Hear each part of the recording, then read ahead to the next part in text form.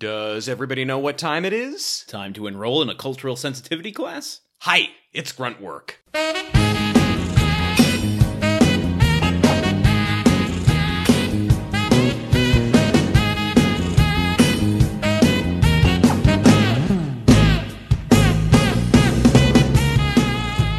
Welcome to Grunt Work, your all-inclusive podcast about the TV series Home Improvement. I'm your host, Truman, the karate pork chop man Caps, and with me as always is Landon, the it's-pronounced karate man Solano. Gong sound, deep bow, other karate-related things that are not racially insensitive. Landon, how are you doing? I'm doing well. How are you? I'm doing well. I do want to just jump right into stories from recently, since we've already been kind of chatting about how we've been doing since before we turned on the recorder. Yeah, sure. I had kind of a fun experience recently. Tell me about your fun experience. Coincidentally, on Richard Karn's birthday, which I feel like after this day needs to become a, if not a national holiday, at least a grunt work holiday. A state holiday in Michigan, perhaps. Yes. On Richard Karn's birthday. Carnsmas. Which was a couple weeks ago for the listeners listening. Yep. And all the listeners watching, too. The listeners tasting and smelling our podcast. Staring at the time code, moving along as they listen to their podcast. So coincidentally, on Richard Karn's birthday, I received an invitation to go to the Disney lot for a screening of Black Panther. That has nothing to do with it so much, but I was able to walk around the Disney studios and see stage 3 and 4 where Home Improvement was filmed. Oh, I didn't get to see. I only learned after the fact that there's like a plaque outside that is called the Home Improvement stage. I would have taken a picture. Is it called like the Binford 5000 self-actualizing hyper-powered stage? Yeah, Binford presents the Home Improvement stage. But it was really, really cool to see the stages where, I mean, I didn't get to go inside. I was just on the outside, but like to think, oh, well, the entire cast came and went from, this hangar. And then I got to go inside of one of the production offices. Oh, wow. Well, not in the office, but like the lobby of it. Mm-hmm. And they just have, rows and rows of all their TV shows that they've had, like cast photos and stuff. And got to see Home Improvement cast photo just gleaming in the lobby of this office. Is it still front and center? Like they want that to be the first thing people see when they come in? You know what? It's not front and center, but it's not tucked away. Like my other favorite ABC TV show. Holy, too many letters there. Yeah, I know. You can be forgiven for that one. Three's Company. That one is kind of tucked away around a corner, but Home Improvement is like you walk into the lobby and you kind of turn to the right, and it's framed. I mean, the photo itself is framed, but the frame is framed within this kind of nice archway. You can't miss it. Like, you're going straight to the elevators, and it's right there. Wow. So that was kind of fun. And then we went to a hibachi grill afterward, where there just happened to be a Zachary Ty Bryan. You know how, like, sometimes restaurant owners take a picture with celebrities that come in? Yeah. Zachary Ty Bryan happened to be in this photo with this hibachi grill owner. So it was a full day of Home Improvement. I could not escape. And that's because the spirit of Richard Karn had kind of infused the day. Now, what I want to know, when you went to ABC and saw the Home Improvement soundstage, how much, like, Charlie and the Chocolate Factory was it? Did like Tim Allen come out and like grunt the Land of Pure Imagination? Seriously. Well, I feel like if I had been able to, like, if the hangar doors like opened on their own as I was entering, I totally would have been walking into some sort of, like, instead of chocolate and candy, it would have been just tool plants. Not as fun or edible or whimsical, really. It's yeah, exactly right. You sniff a tool flower and it shoots lube in your face. You stole everlasting socket wrenches. Good day, sir. The gates open and Tim Allen is like hobbling out with a cane, and then he plants the cane explodes, he rolls forward, but he's actually very badly hurt by it. Oh man. I wish someday in the future I want to be able to go into the stage for the studio. I would love to see what it's like in there. I mean, obviously they don't have the Home Improvement sets up anymore because it's still a working stage, but isn't it fun to pretend that they would, though, that they would just, like, that Home Improvement was so successful that they just taped off the whole thing and said, we will build a new sound stage. This goes to the Smithsonian. Well, it is kind of like, on the Warner Brothers lot on the tour, if you ever do one of those, they've preserved the Central Perk props and furniture that people can go and sit on, from the TV show Friends. Yeah. So somewhere in the back of my mind, they, like in the Disney vaults, they've, if you just redeem enough Disney points, you can go get the secret tour of the Home Improvement stages. If you get into that super exclusive bar at Disneyland Club 33, it's actually just all the Home Improvement sets. I took a Paramount tour with my girlfriend a few months back, and at one point they led us to this soundstage. And as we're walking up outside, they say, "Okay, well, guys, you're in for a treat. This is the soundstage where they shot both Cheers and Frasier." And I almost shit myself. I was so excited. And we walk in, and it's like, okay, there's other sets up. They didn't keep everything. Okay, I don't know what I was thinking would be here, but that's really cool. I'm glad we're able to have that wild and wacky experience. Yeah, it was awesome. It was a good little day. Well, I had an experience. You had a great Home Improvement related experience that kind of affirmed your love and culture's love for Home Improvement. I had sort of a very meta grunt work related experience. Okay. I was at a party last weekend, and so we were at a friend's house, and this friend has one of those Alexa things. This is not paid for by Amazon. Amazon sucks. They don't pay their warehouse workers enough. Don't buy Amazon stuff. But they had an Alexa, and the plan had been we were going to play board games, and instead the game we played was just yelling dumb shit at Alexa and seeing what happened. My dad loves that game. It was like, I think the best one was, "Alexa, play Ninja Rap." And then it starts playing Ice-T's Ninja Rap from the Vanilla Ice. Yeah, Vanilla Ice. You got it. Go Ninja, go Ninja, go. Yes. Yeah, exactly. When it got to that point was when we stopped it. I have that tattooed on my back. well, then how can you like look in the mirror at it every day to like give yourself the It's energy? for people that's watching me walk away. They're just like, go Ninja, go Ninja, go. He was a ninja the whole time, and I didn't know it. That's what makes him such a good ninja. So we are... Anyway, so we're playing with the Alexa, and finally at one point, somebody says, "Hey, Alexa, play my favorite song," in order to figure out what the host listens to most often. Yeah. And Alexa goes, "Playing Gruntwork Podcast." What? And the next thing I hear is you going, "Does everybody know what time it is?" And like and so there's this split second after this has happened that I'm just filled with so much joy that like one of our friends loves our show enough that it is the thing she has Alexa playing for most often. And 1 second later, 4 different people in the room all yell, "Alexa, stop!" As though Alexa were about to put a live cat in the dryer or something horrible like there. So any goodwill that I felt that one of my friends loves our show was overshadowed by the fact that 4 of my other friends aggressively don't want to hear any of the show. Wow. So it was a little roller coaster that day. Well, I'm glad I was able to make a unscheduled appearance at... Exactly. You got a special guest star credit. Oh, there you go, yeah. Yeah, day rates. I can't wait to get those residuals. Oh, yeah, those party residuals. Yeah, if it was possible to get paid for parties you didn't go to, I would be the richest guy in the world. I would be swimming in money like Scrooge McDuck. Nice. So, but...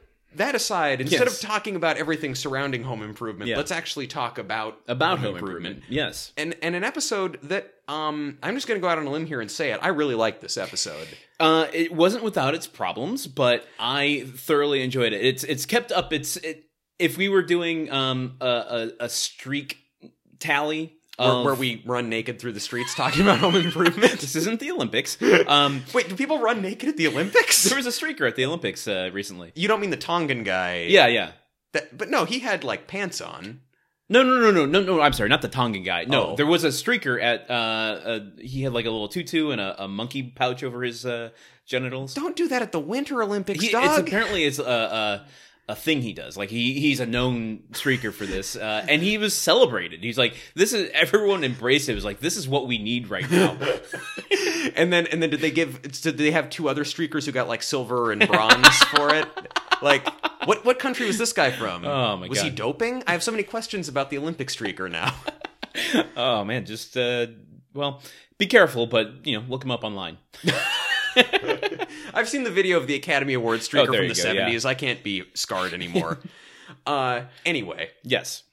Running tally streak, go on. If we were to do a running streak of Home Improvement this season, we've talked about, there were a few really rocky episodes there in the middle. And I don't mean Sylvester Stallone was on them. Right. But there have been a few great ones in a row now. I would say that this one doesn't break that streak. It doesn't quite hit the heights of the last two for me, but I wouldn't say it breaks the streak. I would say that in terms of just from a script standpoint and a pacing and funny joke standpoint, I think it does really well. From a wow, this is offensive to 100 million people of a different culture, then it's not great. But I honestly, I kind of, without even knowing it, I'm grading the show on a curve now when it comes to cultural insensitivity. Why don't I tell you what this episode? Well, I'm going to tell you, the person who just watched this episode, what this is about, as well as the other people who might be listening in. Go for it. All right. Here's what I've got for a little synopsis. When Brad and Randy won't let Mark play football with them, Tim and Jill think that Mark just needs a little confidence building. They argue whether or not to put him in gymnastics or karate. But the latter, proving to have more power, ultimately wins out. Yes. Obviously. However, in karate class, Mark is yet again bullied by a larger student named Artie, whose terrible, horrible, awful parents encourage their son's behavior. And on separate occasions, both Tim and Jill get in a fight with Artie's parents, and no one actually learns any lessons. Yeah, actually, this is good because I feel slightly differently, and we can debate that as we get to the end of it. This is good. Finally, some conflict after 2 damn seasons. Do you want to ask me what the title of this one is? Because I have a really good idea of what it would be called. Please. Well, Truman. Yes, Landon. I'm going to tell you what the episode title is. Oh no, no! Why do you take this from me, my one source of joy? I'm going to tell you after you guess. Crouching Taylor, Hidden Wilson. I love it. Thank you. About I know that 7 years early, but I love it. Don't ruin it for me. That was not only the first subtitled movie I ever saw. My parents and I went to see it at the one independent film theater in my hometown when I was 9. Also, the first movie in theaters I fell asleep during, not as a diss on the movie itself, but reading subtitles made my eyes tired and I fell asleep. Got a head start in being an old man. Yeah. What is it actually called? It is called Karate or Not, Here I Come. I want you to know... Okay, folks, let me pull back the curtain. Typically, after watching the episode while we get set up to record, during the period when I typically would be smart and writing up what the intro for the episode would be and my whole preamble thing, instead I was just trying to think of what the title of this episode was, to the point that we had to stop recording and do a redo for me to actually have it right. And I was racking my brain for 20 minutes trying to think. I didn't come close to that one, so... Is that a kudos or a... It's a kudos. It's a sort of wordplay that I was all going Enter the Tailor, Bruce Lee something. I don't even know. Yeah, I was just thinking they'd go with a Kung Fu movie reference, so this is better. Also, Kung Fu is probably different from karate, isn't it? A little bit. Okay, I don't know much about this subject, so I look forward to being enlightened in the course of this episode. Well, I mean, listen, I am no expert, but I am definitely a Mark Taylor. I was in karate class at Mark's age, and worked my way up to a black belt. Whatever that 9-year-old black belt equivalent is to. I don't just like a normal leather belt that a man wears, I guess. I don't know. Yeah, well, I mean, I've got a black belt that's kind of deteriorating in the middle. I want to say also, I don't know if our listeners caught this. This is how modest Landon is. First words out of his mouth, I'm not really a karate expert. And then 10 seconds later, I was a black belt. As a 9-year-old, though. But yes, I agree. That doesn't mean you can go toe-to-toe with a legit grown-up black belt. But you know way the fuck more about karate than probably 90% of people. Well, that was also 30 years ago. Well, 25 years ago. Okay, but I went to one taekwondo class 20 years ago and then never went back, so you already know more than me. So it's at least... Of everyone in Gruntwork Studios right now, you are the karate expert. Okay. All right. Let's start diving into this thing and see what else comes up along the way. Absolutely. So we start. Oh my God, do we start? right off the bat with first person we see, Lisa, not caring at all. Oh God, she does not give a F. She has the 1,000-yard stare in her eyes of someone who has been had multiple meetings with casting directors for an upcoming breasts-based swimsuit show, but introducing does everybody know what time it is? It's time for tool time. and then that's basically all we get from her. It's like Yeah. The way that you just performed it right there, it sounded like she had a pull string on the back of her. It's just like, and her batteries are wearing down. It's that is actually the Lisa action figure that they released. Meanwhile, she's standing by the monitor, and the grunt creep drifts along behind her. Oh my god! Goes behind her head, and then behind the monitor, and then onto the monitor, and we get like feedback interference noise. What is this exactly? So the grunt creep. I mean, listen, we've already established the grunt creep has massive powers that we are more powers than we can comprehend. But now he can go in and out of different realities and different types of media.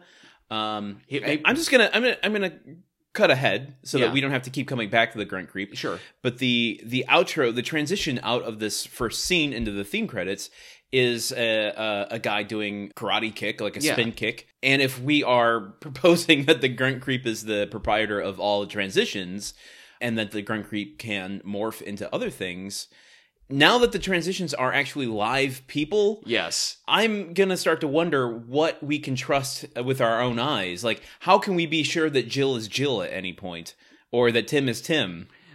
So what you're saying is we might be in a situation where John Connor calls his foster parents thinking that they're his foster parents, but actually the T-1000 has taken on the form of them. Yes. So the grunt creep is sort of the T-1000 of this show. Absolutely. I like that. Okay, and he also knows karate. So if the T-1000 knew karate, that would be a very short movie that ends with humanity losing. Well, what if, they've posed this idea that if the internet was an AI, which I don't know the details of all this, how would we ever know if it's gained sentience? Mm-hmm. So what I'm saying is maybe the grunt creep is an AI and became the internet. So the grunt creep has taken over the world already. Okay. I think the biggest argument against the internet being an artificial intelligence is the people on the internet make a pretty good case for there not being a lot of intelligence out there. Follow us on Twitter. Yeah. Or is that just all part of the AI's plan to conceal its identity? See, now I don't even know what to believe anymore. You tell me I gotta not be on the internet? This is the power of the grunt creep. Oh, God, man. We gotta... we can't fight this thing. I guess we have to... I, for one, welcome our grunt creep overlords.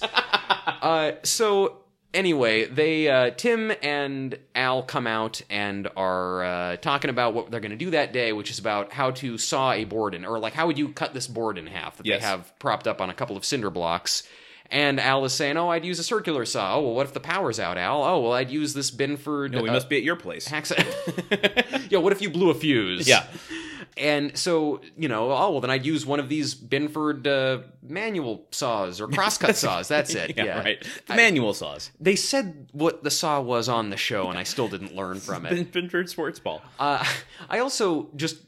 Not to get too bogged down in the cold open, I think sometimes about who on set's job it is to put Binford decals on everything, and I hope that he or she retired well. Yeah. But so basically what this leads to is Tim saying, well, if you didn't have a saw, how would you break it in half? And then they have this karate master come out and break the board in half with his forehead. Yes. Cool. Yeah. At the same time, again... People are watching this show to learn about how to fix up their house and learn tips about using tools. So It's like, if the suggestion is spend a lifetime learning the art of karate. Right. Yeah. And I didn't quite get... There's a lot of... Oh, my God. There's a lot that I just didn't understand about this. And it's one of those things that you as a general viewer, you kind of just don't pay attention to. But, in our... quest to break down the minutia of this, it falls apart really quickly. Mm-hmm.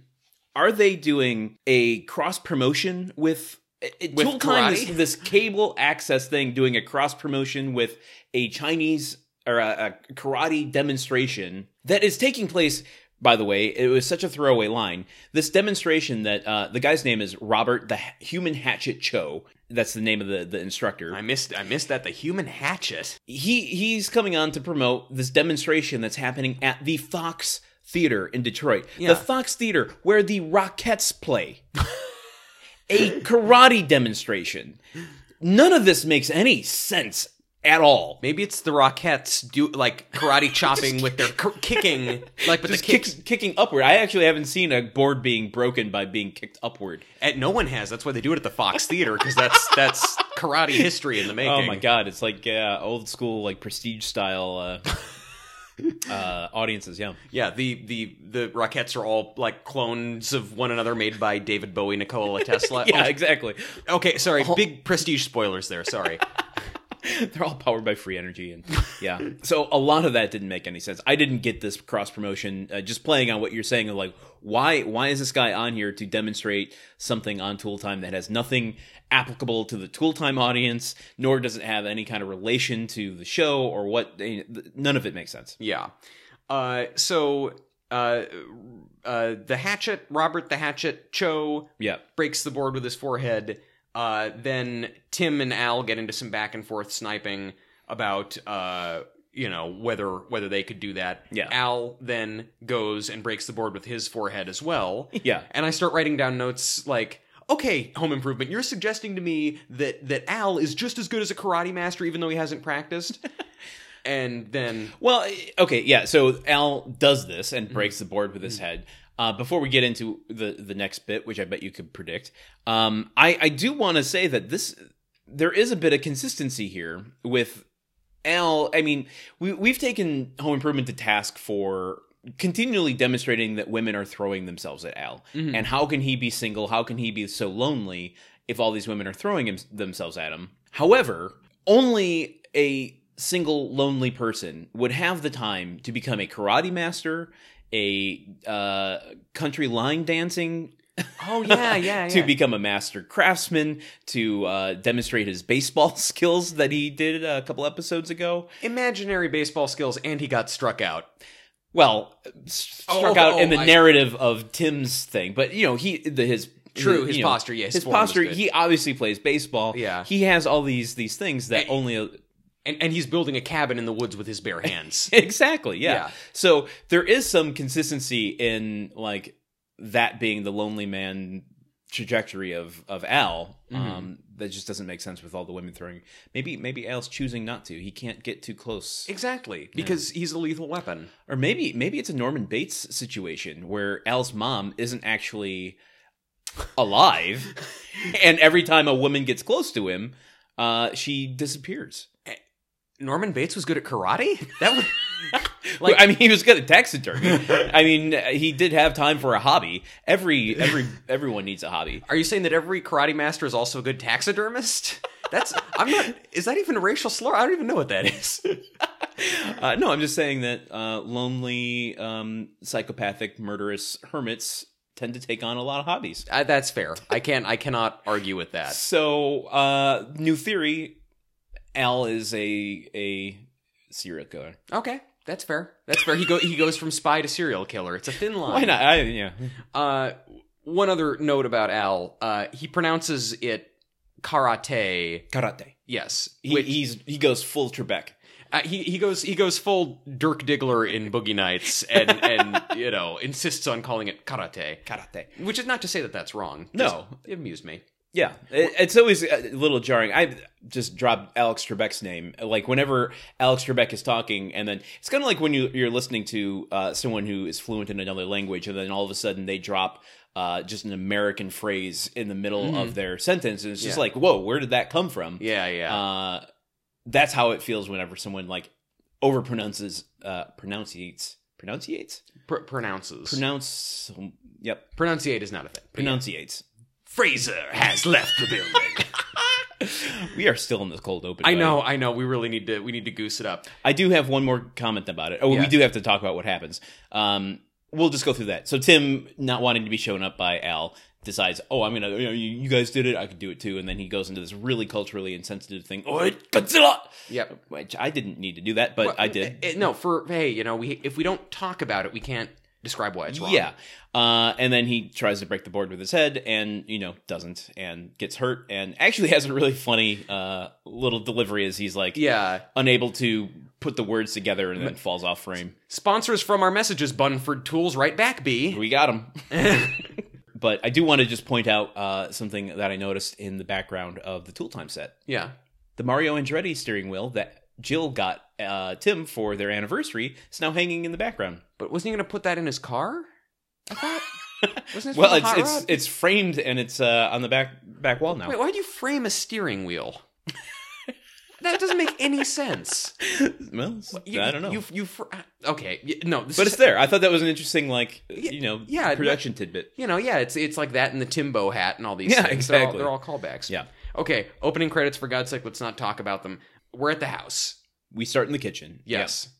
And the boys have come home. Well, okay, Tim... First, in reference to the cold open, Jill asks Tim to break a breadstick with his forehead. Yeah. And Tim says some more culturally insensitive things, breaks the breadstick with his forehead, and gets huge applause from the audience as though he has pulled a dove out of a hat or something. And it's not even like, an Olive Garden breadstick. It's literally like one of those long, thin, crackery types. Breaking an Olive Garden breadstick with your forehead would be... Like, well, A, it's a waste of a really good breadstick. B, not really possible. C, you're going to get oil and salt all over your forehead, and that's going to be bad for acne. Yeah. Don't do it, folks. So the boys come home, and they're all dirty, and they're all arguing because Brad and Randy have not let Mark play football with him. Mark always runs out of bounds. He's scared of getting hit. He's always fucking up the boys' game, and they don't want to play with him. Yeah. And so as a result of this, Jill and Tim are like, well, we need to find an activity for Mark to do that can, some kind of extracurricular thing where he can be with other people and participate and learn a skill and maybe get some courage as well. Yeah, something inclusive. Clearly Brad and Randy aren't going to be, bolstering his confidence anytime soon. Yeah. And Jill suggests, let's do gymnastics. Let's get him in gymnastics. And Tim's like, well, I got an idea. This guy was just on the show. That's how I got this idea. I hit my head really hard. I got this idea. How about karate? Karate. So they ask Mark to come back downstairs. And Jill's like, okay, listen, Mark, we were thinking... We want to enroll you in a class that you can participate in, and wouldn't it be a lot of fun? We'll do all this stuff. So we were thinking we have two different ideas, and she sits him down at the kitchen table. She's like, "Now think of this. You remember when we were watching the Olympics, and you saw the gymnastic those handsome gymnasts as the national anthem started playing, and we watched it, and it was so emotional, and America wept." Or do you want to do karate? And the whole time she's been saying this, Tim is kind of behind her doing karate chops and karate moves. Oh, yeah. Which is, again, we'll get there. But Mark immediately is like, I could do karate? Wow! Doesn't even consider gymnastics. Yeah. Which I want to say, starting in 2020, karate is going to be an Olympic sport. Yeah, so take that, Jill. If your boy had just waited until he was probably well past the age to be competitive in the Olympics, right. He would have been able to do karate anyway. Yeah, exactly. By the way, that's pretty cool that karate is going to be a thing that you can watch. I mean, I'm jazzed now for the next Olympics. Absolutely. I went through, even though it's not karate, but I went through a big Bruce Lee phase in my teenage years and watched a bunch of his movies. No. I mean, I watched a bunch of his movies. I guess demonstrations, at the tournaments and whatnot, just kind of, the 1-inch punch. Yeah. And they're fascinating. Yeah. They are really, really interesting to watch. Just the control that people can have over their own bodies and over, being able to pull their punch and just, I'm really excited to start watching it in 2 years. Yeah, I mean, that'll be really cool. I mean, I imagine that'll be someplace where Japan would dominate right off the bat, but... Well, let's go into okay. Where is the fuck is karate from? Because karate, it's confusing, and I want to just be on the record. I am no expert at this at all, but I can say that it is confusing because it is a Chinese martial art. Oh, but it was introduced to Japan in the 20th century from an island that was annexed from Japan. Okinawa. Yes, actually. Okay. So it's kind of a catch-all thing, but to what I take issue with Tim in this is that he's doing these Godzilla references. Like he is appropriating it to one place or to just simplifying it down to a single culture when it is, as I'm sure anyone, that practices karate would say, it is a multifaceted thing. Yeah. So just to boil it down to bad dubbing, exercises from kung fu movies or from martial art movies, that's where I take issue with this a little bit.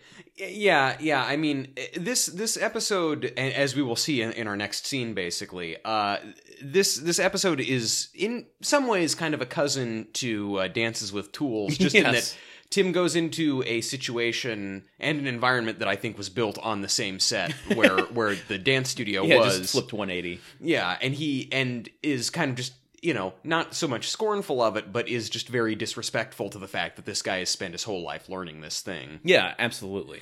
Do you want to just go to the next? I mean, what else happened? Like, Mark is excited about this. Yeah, the only thing I thought was kind of funny is in Jill's pitch to Mark, this big flowery don't you want to be a gymnast? Is greatest thing. And then Tim's like, or do you want to do karate?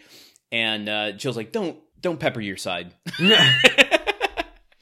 Jill actually, she's kind of the MVP for me in this episode. Yeah, she's really good here because she gets a little wild and crazy. Yeah, exactly. So this, obviously Mark gets way amped up to do karate because what kid wouldn't? And we go immediately to karate class in the next scene. Yeah, and so it's this karate studio that again has the same dimensions as the dance studio that they were at. And this is still Ron the Hatchet Cho, who is teaching the class. Yeah, Robert the Human Hatchet Cho. Yes. Oh, Robert. Okay. Actually, do you mind if I take a minute here to... Take a minute. Character actor corner. Stuart Kwan plays this guy. He was a prolific stuntman. As well as actor, being in License to Kill. He played... You want to take a guess at the character? No, I don't. I don't remember License to Kill well enough. He played... Ninja. Oh, Ninja. Who got it? Wait. So what you're saying is go Ninja, go. Only for License to Kill. Go Ninja, go, and be in a better James Bond movie. Yes. Timothy Dalton, not at Living Daylights. Besides the point. So yeah, Stuart Kwan. He's done some awesome stuff. I'm gonna look up some of his stunts. Rapid Fire, which is a really awesome, actually with Brandon Lee, Bruce Lee's son. Yes, before he tragically died. Yeah, did this awesome action movie called Rapid Fire. He did the stunts in that, and also Hulk.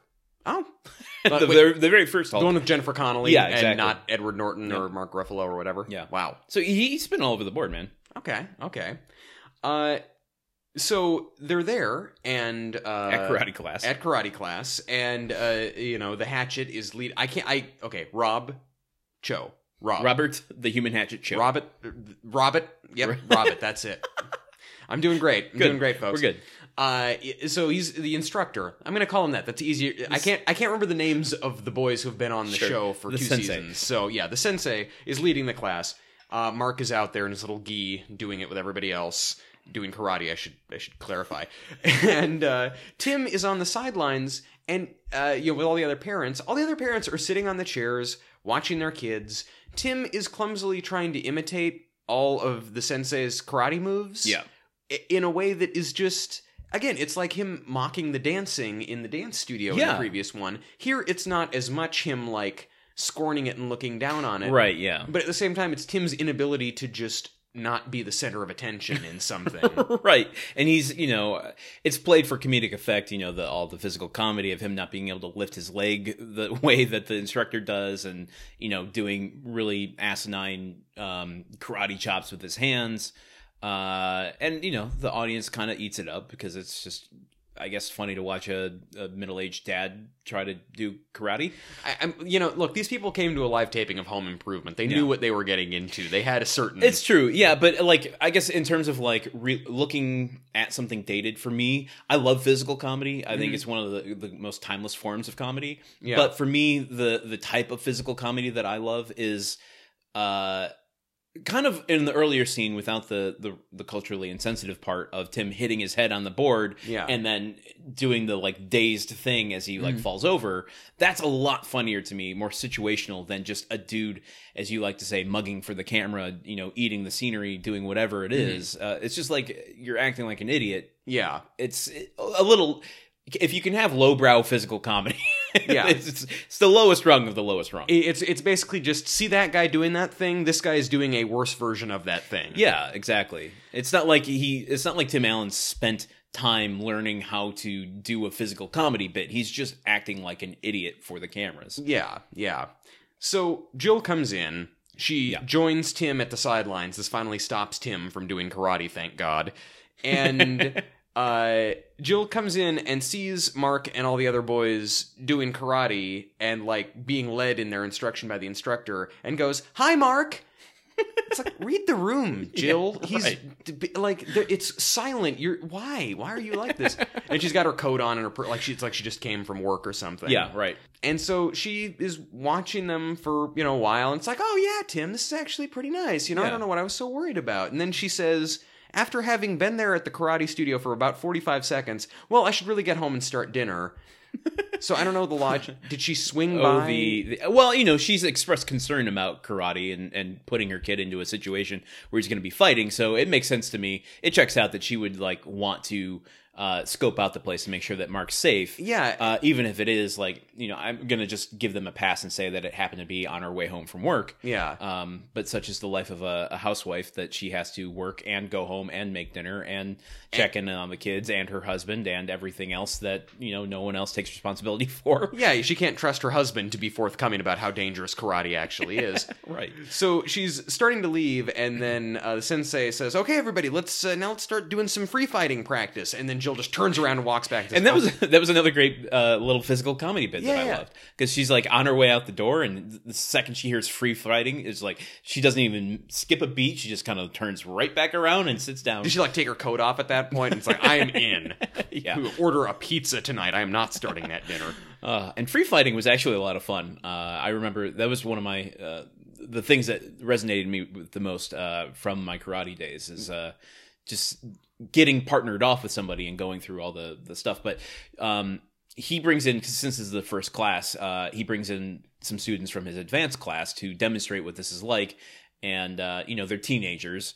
And, you know, they go through the sparring that ends with one kid getting thrown to the ground and another one, like, putting his fist to, you know, his chest or neck or whatever. Yeah. To signify, you know, the bout is over. And I take issue with Jill's reaction to this. So Jill is shocked and is saying, "Tim, this is off. This is so violent. He's going to get hurt doing this. We can't let our son be here. I mean, these other kids are going to beat the crap out of him." And Tim, to his credit, has a great line. He says, "Well, this is those guys from the advanced class. Mark isn't going to be able to kill anyone till he's 10 or 11. But Jill is so upset having seen one kid throw another kid onto a padded mat and put a fist at his neck. Mm-hmm. But literally 8 minutes ago, she was yelling at her other sons for not letting Mark play full contact tackle football with them. Full contact tackle football, which concussions and all kinds of brain damage and horrible football with no pads. They were just like playing in the backyard. Yeah. So I don't know if Jill is really this protective. Like, if I were a hyperprotective parent, and God forbid I should ever be a parent, but like I would be. The thing would be like, oh, my kids won't let my youngest do karate with them, and then my idiot husband, because I guess I'm gay in this situation, wants to enroll him in football, and so it's basically this, except football instead. It's inverse. I think this is really good for the podcast that I'm going through this right now. Well, I think that Jill probably has some sort of idealistic idea that Brad and Randy are actually going to look out for Mark, even if they include him in something. Plus, we've established Randy has a proclivity for wearing pads, for helmets and pads on things. Because they're cool. So maybe she's like, oh, he's a responsible kid. He wears helmets and pads because he can hide all of his shivs and throwing stars and everything else in there. Exactly. So I can, on some level, I can kind of get behind the idea that Jill blinds herself to that, thinking that he'll be protected if he's included with his brothers, as opposed to just being thrown into a class of strangers that are all fighting. Yeah. I'm not saying it makes logical sense, but I can at least understand a little bit of her thought process there. Yeah. I suppose that makes... if it's something that's new and unknown to her, I mean, I guess if she grew up with football and... Yeah, and also, Tim is always hurting himself, and he's fine. Right.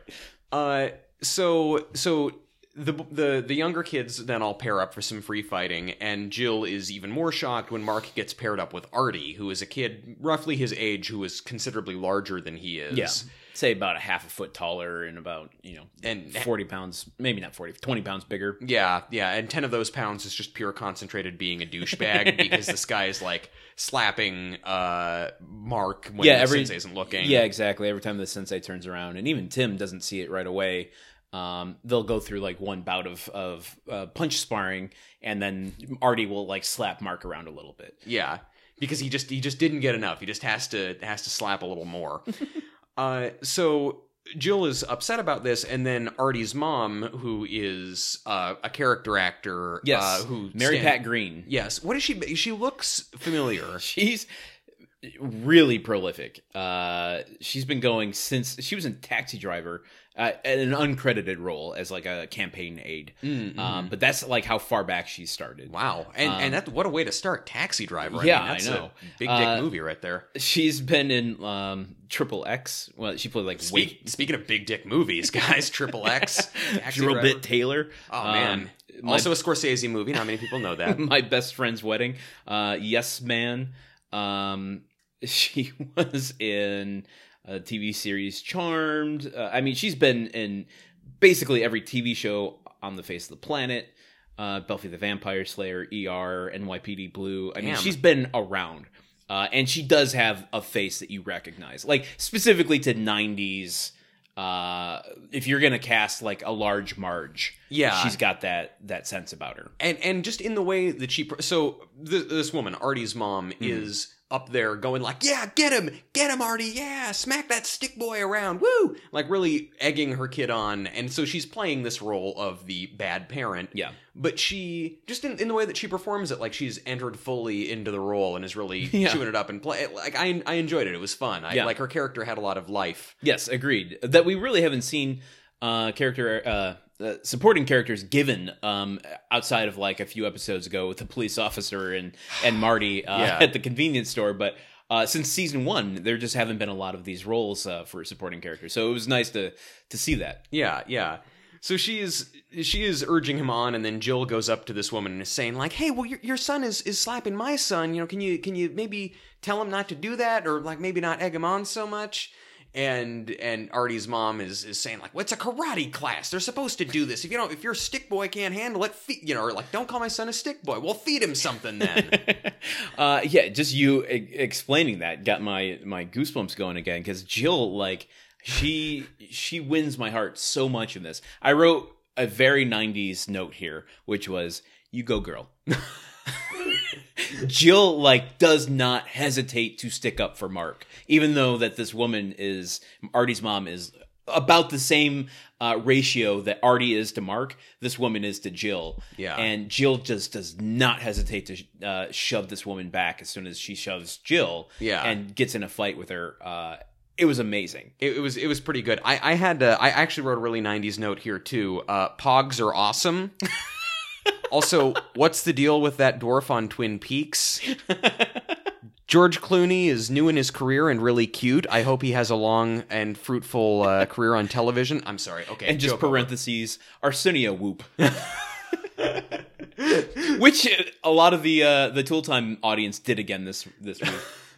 That really had just permeated all of culture. Yes. One more. Don't stop thinking about tomorrow. Okay. So, anyway, this fight between Jill and Artie's mom escalates until Artie's mom takes a swing with her purse. Yeah. In true kind of just stereotypical older large woman fighting with someone. That just has to happen. That's the trope. Yeah, the purse with a brick in it. Yeah. And so she swings and through a trick of positioning and whatever, she misses Jill and hits Tim in the head. Tim takes a fall onto the pads and then stumbles around again. I was really hoping that he would throw out that jumbled Binford messages line again. Well, he did, in some sense, like in a physical sense, he did, because he gets up and starts bowing to Yeah. everyone in the room, Yeah. which was probably the least culturally insensitive thing that he did. Yes. It was the cultural insensitivity was knocked out of him. and then a punching bag transit. Well, a purse. Oh my god! What was this transition? This isn't the one that you're thinking of that comes No? later. This is just a purse hitting the screen and knocking into the background. okay, gotcha. Folks, little foreshadowing here that we're going to talk about in a second. There is the longest transition we've ever had. The biggest transition we've ever The had. most ambitious, I would say, is probably the most applicable. Oh man, well, okay, we done introduced it enough. You'll get to it soon. So we're back home afterwards. Yes. Mark promptly tells his brothers that Mom got in a fight and that Tim got punched. And Randy comes in from the backyard and it's like, Dad, I heard you got beat up by a girl. And I can't remember the exact line, but it was like, would she not let you borrow her makeup? Yeah. And just like in You're Driving Me Nuts, You're Driving Me Crazy, Tim like gets in Randy's face and he's like, you want to say that to me again? Yeah. And Randy's No, Father. like, nope. I feel like with this happening more, it's like there's been a conscious effort on the part of the writers to maybe Bart Simpsonize Randy a little bit. Like, he's still the wild one. Yeah, we're still going for that, but he also is reined in. Like, we need to show him that there's guardrails that they've put in place for his antics. Yeah, absolutely. I mean, I think that would be just called parenting. I mean, Homer Simpson and Tim Taylor do not. They are not equatable. In some regards, maybe. Honestly, I would kind of on some level they are. I mean, in the same sense that Homer Simpson technically is a good father, even though on a case by case basis, maybe. But like, he does love his kids. He does love his wife. He wants to be good. He's just dumb and short sighted, like Tim, and hurts himself a lot. So anyway, there's when the boys hear that Jill got in a fight defending Mark, they both tease Mark even harder. Yeah. And it gets really kind of angry. Like everybody's kind of at heated, each other's throats. For sure. And Jill steps in, like as Brad steps over and does the thing to Mark that Artie was doing to him, and like slapping him in the face, and Mark's little tuft hair is like flinging back and forth. He whips his hair back and forth. And Jill steps in. She's like, why are all of you so obsessed with fighting? I just want you all to love each other, you big jerks. As she's like walking out of the room. Great delivery. MVP, totally. And then I got really distracted because I couldn't not see the gigantic dustbuster on the wall in the back of this scene. You notice things that I don't even realize are in the world. I think the thing is like I keep seeing these things that remind me of things I had in my home as a child at the same exact time, and I'm like, oh my god, dustbusters, you don't see those anymore. And then like as soon as I fixated on it, I couldn't not just stare at it the entire time. Well, that's basically the rest of the scene is just the Jill kind of tells them off for all of their antics and walks out, and then Tim chases Brad and Randy out the back door. Right. And then we take a trip to Tool Time for one of those patented, completely unrelated Tool Time bits. No narrative sense whatsoever in this episode. That being said, for a completely worthless, contributes nothing to the plot bit, this actually really tickled me, and I enjoyed it. And I think this is emblematic of the pinnacle of the form. Yeah.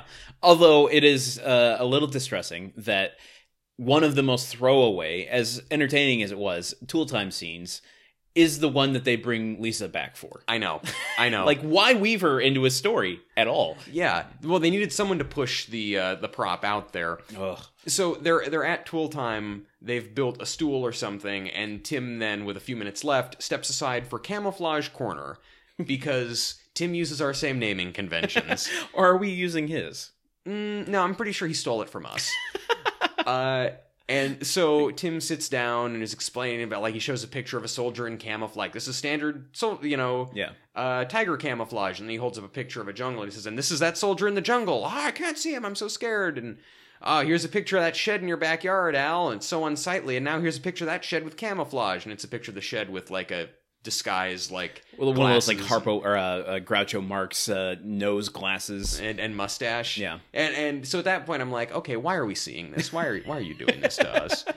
But then, do you want to take over? So then he goes, but so he tries to weave that into a home improvement thing that is part of Tool Time, and he's like, Lisa, bring out the prop. What I want to talk about is how you can use camouflage in your home to sometimes hide unsightly things. Like, how often do you see light switches on the wall that, are a little unsightly?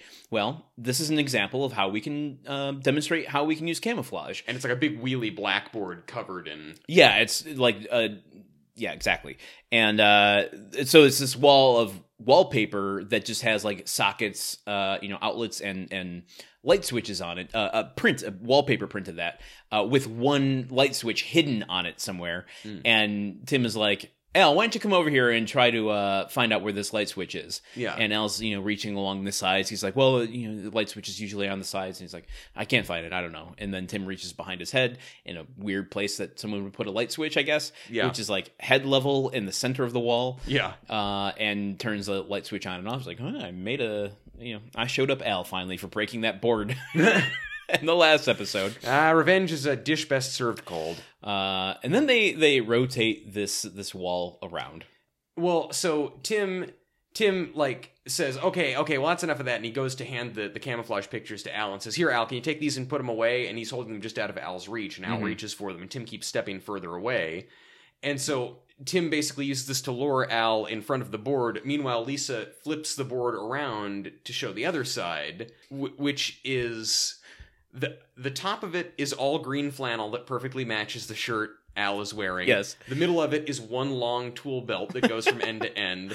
And then the bottom is light blue denim, the color of his jeans. And Al is standing in front of it, not realizing this because Tim has led him there. And then we get the shot of Tim with the monitor saying, Al, where'd you go? I can't see you.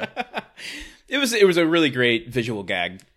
There is a GIF online. I don't know what it's from, but it's of like four dudes like either clapping or all toasting at the same time, and that's the GIF that I would send to the writers. I did not see that bit coming. It was why wonderful. would you? Well, yeah, but it was camouflaged. That's why The whole bit was camouflaged.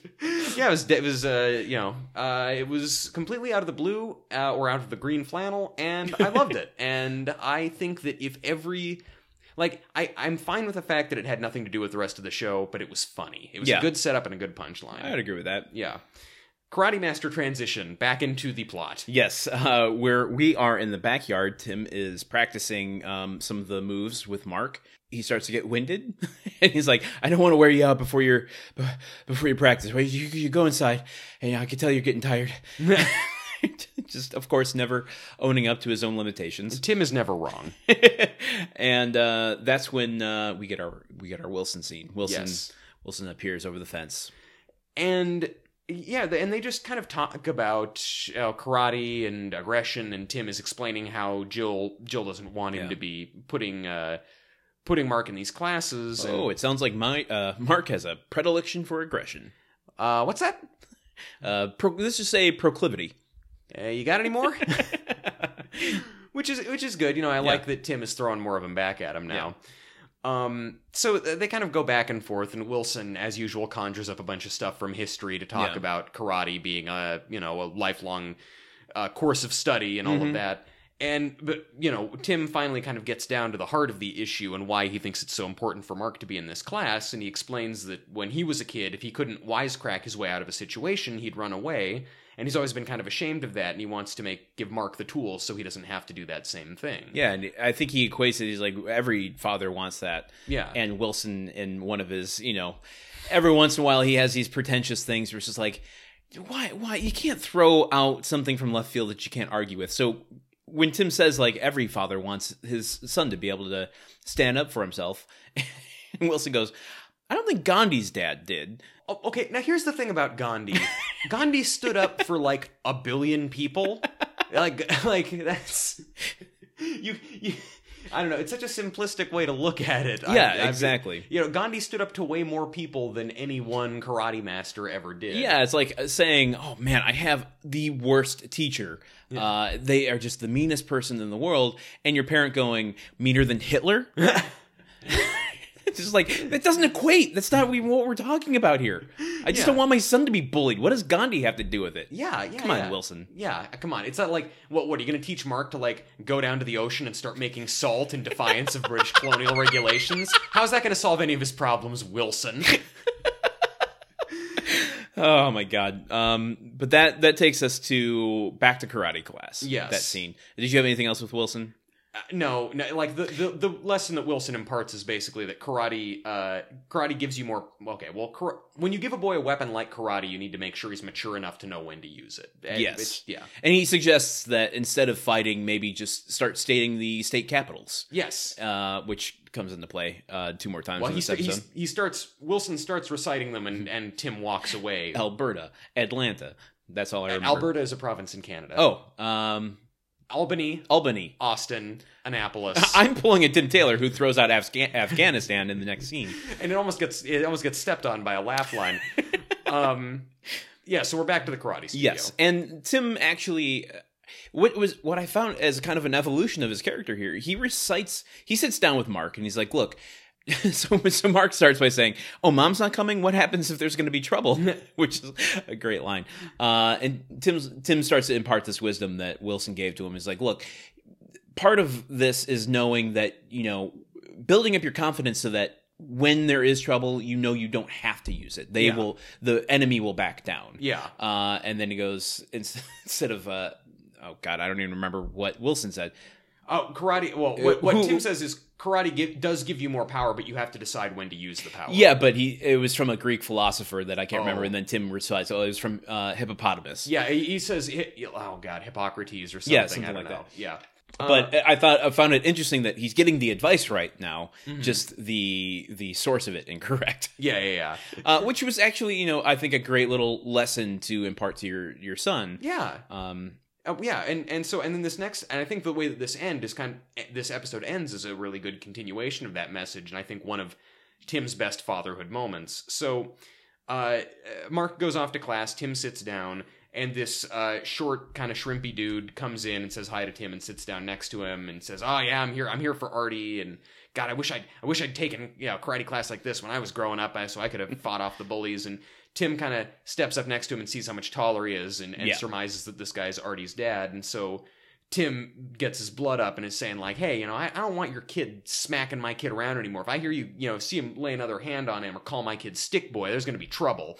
And like, I don't know, he says something about like, he makes some comment about how Artie is like fat or something or like, I don't know. He insults Artie to this guy. Yeah, and this guy who played by a character actor named Perry Anzalotti. He gets like really worried about this. He's like, "Oh man, well if you have a problem, you better bring it up with Artie's father." And then he goes, "Hey, Roy." And Roy is taller than Tim, probably has 20 pounds on Tim, shaved head. Yeah, Greg Collins, who is another prolific. If there's a male equivalent to Large Marge, it's like Big Jake. Yes, exactly. If you were casting a Big Jake, it would be Greg Collins, who has been in many, many, many things.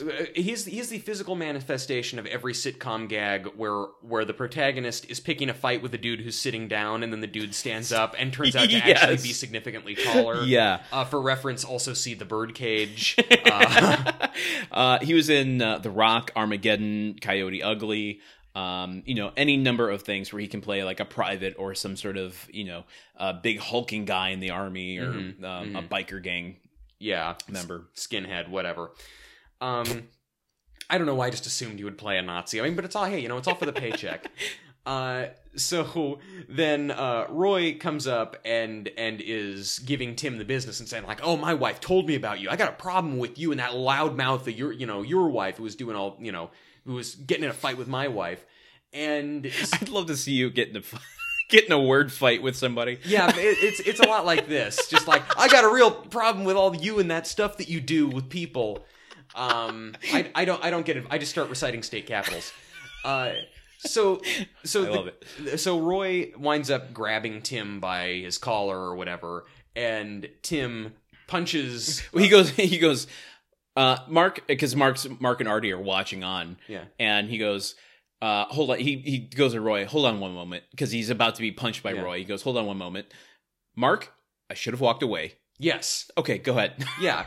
And then Artie's dad winds up, and Artie's dad okay, let's discuss this transition, and then I'll get into why I think this is a good fatherhood moment. Okay. Artie's dad winds up, and then we cut to black, and we get like a Batman style, like we don't see the word "pow," but like those kind of colorful explosions. Right. You get the stars, you know, like almost, you know, they are often accompanied by like little birdies floating in a circle above your head. Yeah. So that, and then there's silence, and we just hear Tim say, "Oh, is that all you got?" And then we see another pow, and then Tim goes, "Oh," and then a bell, like a boxing bell, slides up from the bottom into the frame, ding, ding, ding, back down. Oh my god, it was a good 7 seconds.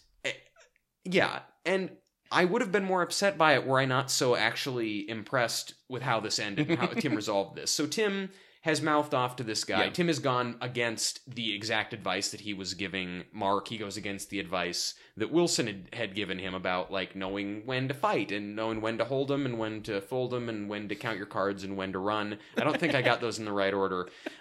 When to open a roast chicken franchise. When to do duets with Dolly Parton. Yeah, exactly. Which is all the time. But so he's gone against this advice. He is in, and he's being held by this guy. Well, not in a sensual way, and is clearly about to get hurt, and it is about to get basically humiliated in front of his son, which is a really emasculating thing. And what Tim does is he stops the guy, and he doesn't plead for himself. He accepts that he is going to get injured, and he says to Mark, he makes it an object lesson and says, "Look, Mark, I was wrong. This bad thing is happening to me because I engaged in the activities that I was telling you not to engage in." Right. That's fatherhood. That's a really, like, that. I was proud of Tim. I was proud to be Tim's audience for this episode because that, if more of the episodes were like this, where in the end, like, Tim, who is so big on preening and so big on masculinity and cannot accept any challenge to his authority, to see Tim actually invite it in this situation and use it and say to his son, "Look, I screwed up. I made a mistake. Watch what happens. Don't be like me in this case." That, I don't know. I thought that was really good from a character standpoint. It was a great moment, and I agree with you. And we're in agreement. And let's continue forward. No, I agree more. Yeah, so, and we go from that, and then, I mean, it's just like it's just the last couple minutes of the thing. It's Tim and Jill, are in the kitchen, and I still like. Okay, so Jill's on the phone with with Robert Cho, saying that they've moved Mark into a different class. Yeah, apparently. They don't understand the basic philosophy of karate, which is, peacefulness, and that they've put him into a more introductory class. I don't quite understand why at that point Jill wouldn't just go, "Yeah, we're done with karate." Yeah.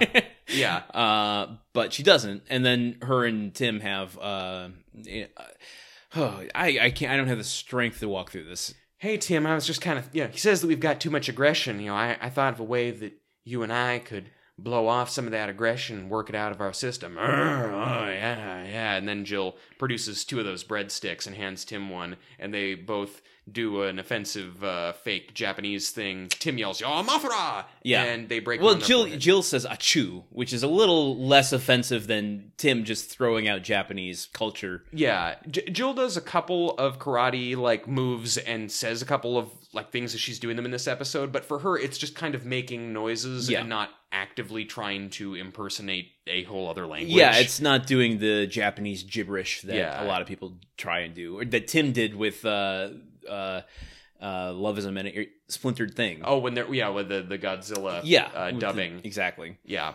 So yeah, and then they break the breadsticks with their foreheads and they eat them because that bit never gets old. And then the end credits is just Wilson standing behind the fence reciting all 50 state capitals. Yes. And I'm just going to point out, as somebody who grew up on the rough and tumble mean streets of Salem, Oregon, the capital of Oregon, I was waiting on bated breath for Wilson to say Salem, like waiting for him to get to the S's. And when he says Salem, he laughs. And I think he laughs because he knows that's the only way you should react to the city of Salem, Oregon. I will also say that you cheered about as loud as when Huey Lewis calls out the city names in The Heart of Rock and Roll. Yes. If he's performing in a specific city that he says in that, the audience goes wild. You did that equivalent on the couch when they said Salem. You know, man, I have to look. There was an episode of Cheers a while back where Sam challenges Diane to name the capital of Oregon, and Diane says Portland, and then she says Eugene, and then Sam says no, it's Salem. And oh man, I was cheering that whole time. They said the name of all of the cities in Oregon. You were cheering for Cheers. I'm always cheering for Cheers. Aren't we all? Yes. Yeah. So, but Wilson's going through this, and then they let him go on and on and on. It was actually kind of impressive that Earl Hindman learned all of the capitals for this and was able to recite them from A to Z. I'm certain he memorized them and just didn't have them maybe pasted to the back of the fence that's obscuring 90% of his body. Let me have my magic beliefs. Yeah, no. I'm sure he did. He gave it all. Like, what else was he doing that episode? But it was a rare Wilson outtake, and where they don't call cut, and then he just starts back at A again, and goes through them, and it was kind of funny. And to see him start laughing, it's weird. Yeah. It's weird watching Wilson break on the show because you don't see, like, you just see his eyes, but you hear him laugh. It's so outside of character of what Wilson normally does. That's true, but it's almost like he knew that no one could see him break, and so he had to give some sort of indication. So at the very end, he's just like flailing his hands in the air over top of the fence. It was really funny. I enjoyed that. He waved his hands in the air like he just didn't care. Truman. Landon. Truman. Landon. Truman. How far are we going to go with this, man? How many grunts did we have in this episode? Oh, shit, I completely forgot. We had 16 grunts in this episode. Wow, all right. We're back up to snuff. We're getting back up there. I mean, and it was another situation where, I mean, Tim does a lot of grunting in just talking about karate and how cool karate is and people breaking stuff with their foreheads. And then also a few of those defiant grunts. Yeah, right. I never get tired of making that noise into the microphone. But yeah, a few of those when I think, you know, Jill or the boys challenge him and he's proven to be right about something. Yeah. But there wasn't any, he didn't put me through as much of my paces this time. I think the biggest thing was when the karate master first, like, we hit the grunts early. The karate, right. The sensei comes out to do the demonstration on tool time and he starts talking about it and gets a little into it. Yeah. And we did have to rewind a bit because he gave one of those kind of questionable, I mean, it was a grunt, but it was, how do you quantify it? Because it was like a bunch of just syllables strung together as opposed to delineated grunts. Yeah, they trail away, and sometimes I feel like, I don't know if I'm just imagining this, but sometimes I feel like the audience reacting, even if it's not full-on clapping, people are laughing at him doing it because it's like, oh, we came to the live show and he's doing the thing that the show's about.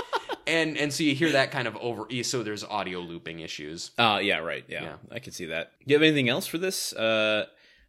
I got nothing else in my notes here. I have no other comments either, except that I just learned a lot about karate today and will not go on callously assuming that it's Japanese when in fact it comes from at least 2 countries, maybe more. Yeah, exactly. Yeah. I highly encourage anyone to do research on it because I'm not an expert and I'm just reciting very quickly what I've read. So that's Landon Solano, black belt.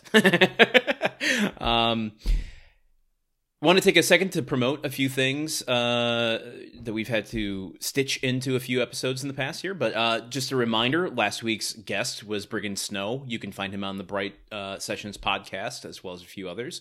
He's a pretty prolific podcaster. And a wonderful guest. We had a blast having him over here. The guy is a barrel of monkeys. Loads of fun. Absolutely. Listen to that episode again. I had a great time editing it, and I had a great time recording it. Yeah, absolutely. Also, we did the Be Kind and Rewind podcast, where we got to pitch our versions of what a home improvement revival can look like. And I think we came up with some pretty good stuff. Yeah, it was really interesting, and yeah. I'd like to continue that idea as we kind of move forward here. Yeah, what I kind of was really good. What kind of liked was that we used our previous appearance on the Fan Theory World as a springboard into, and I was wondering, like, is that an example of, like, can you equate that to like talking to your new girlfriend about an ex.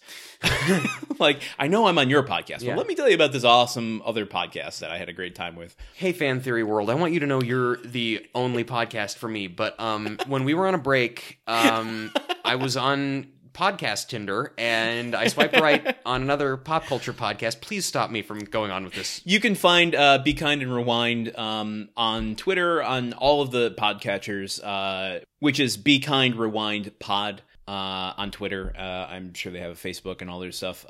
So check them out and our episode. Follow them, subscribe.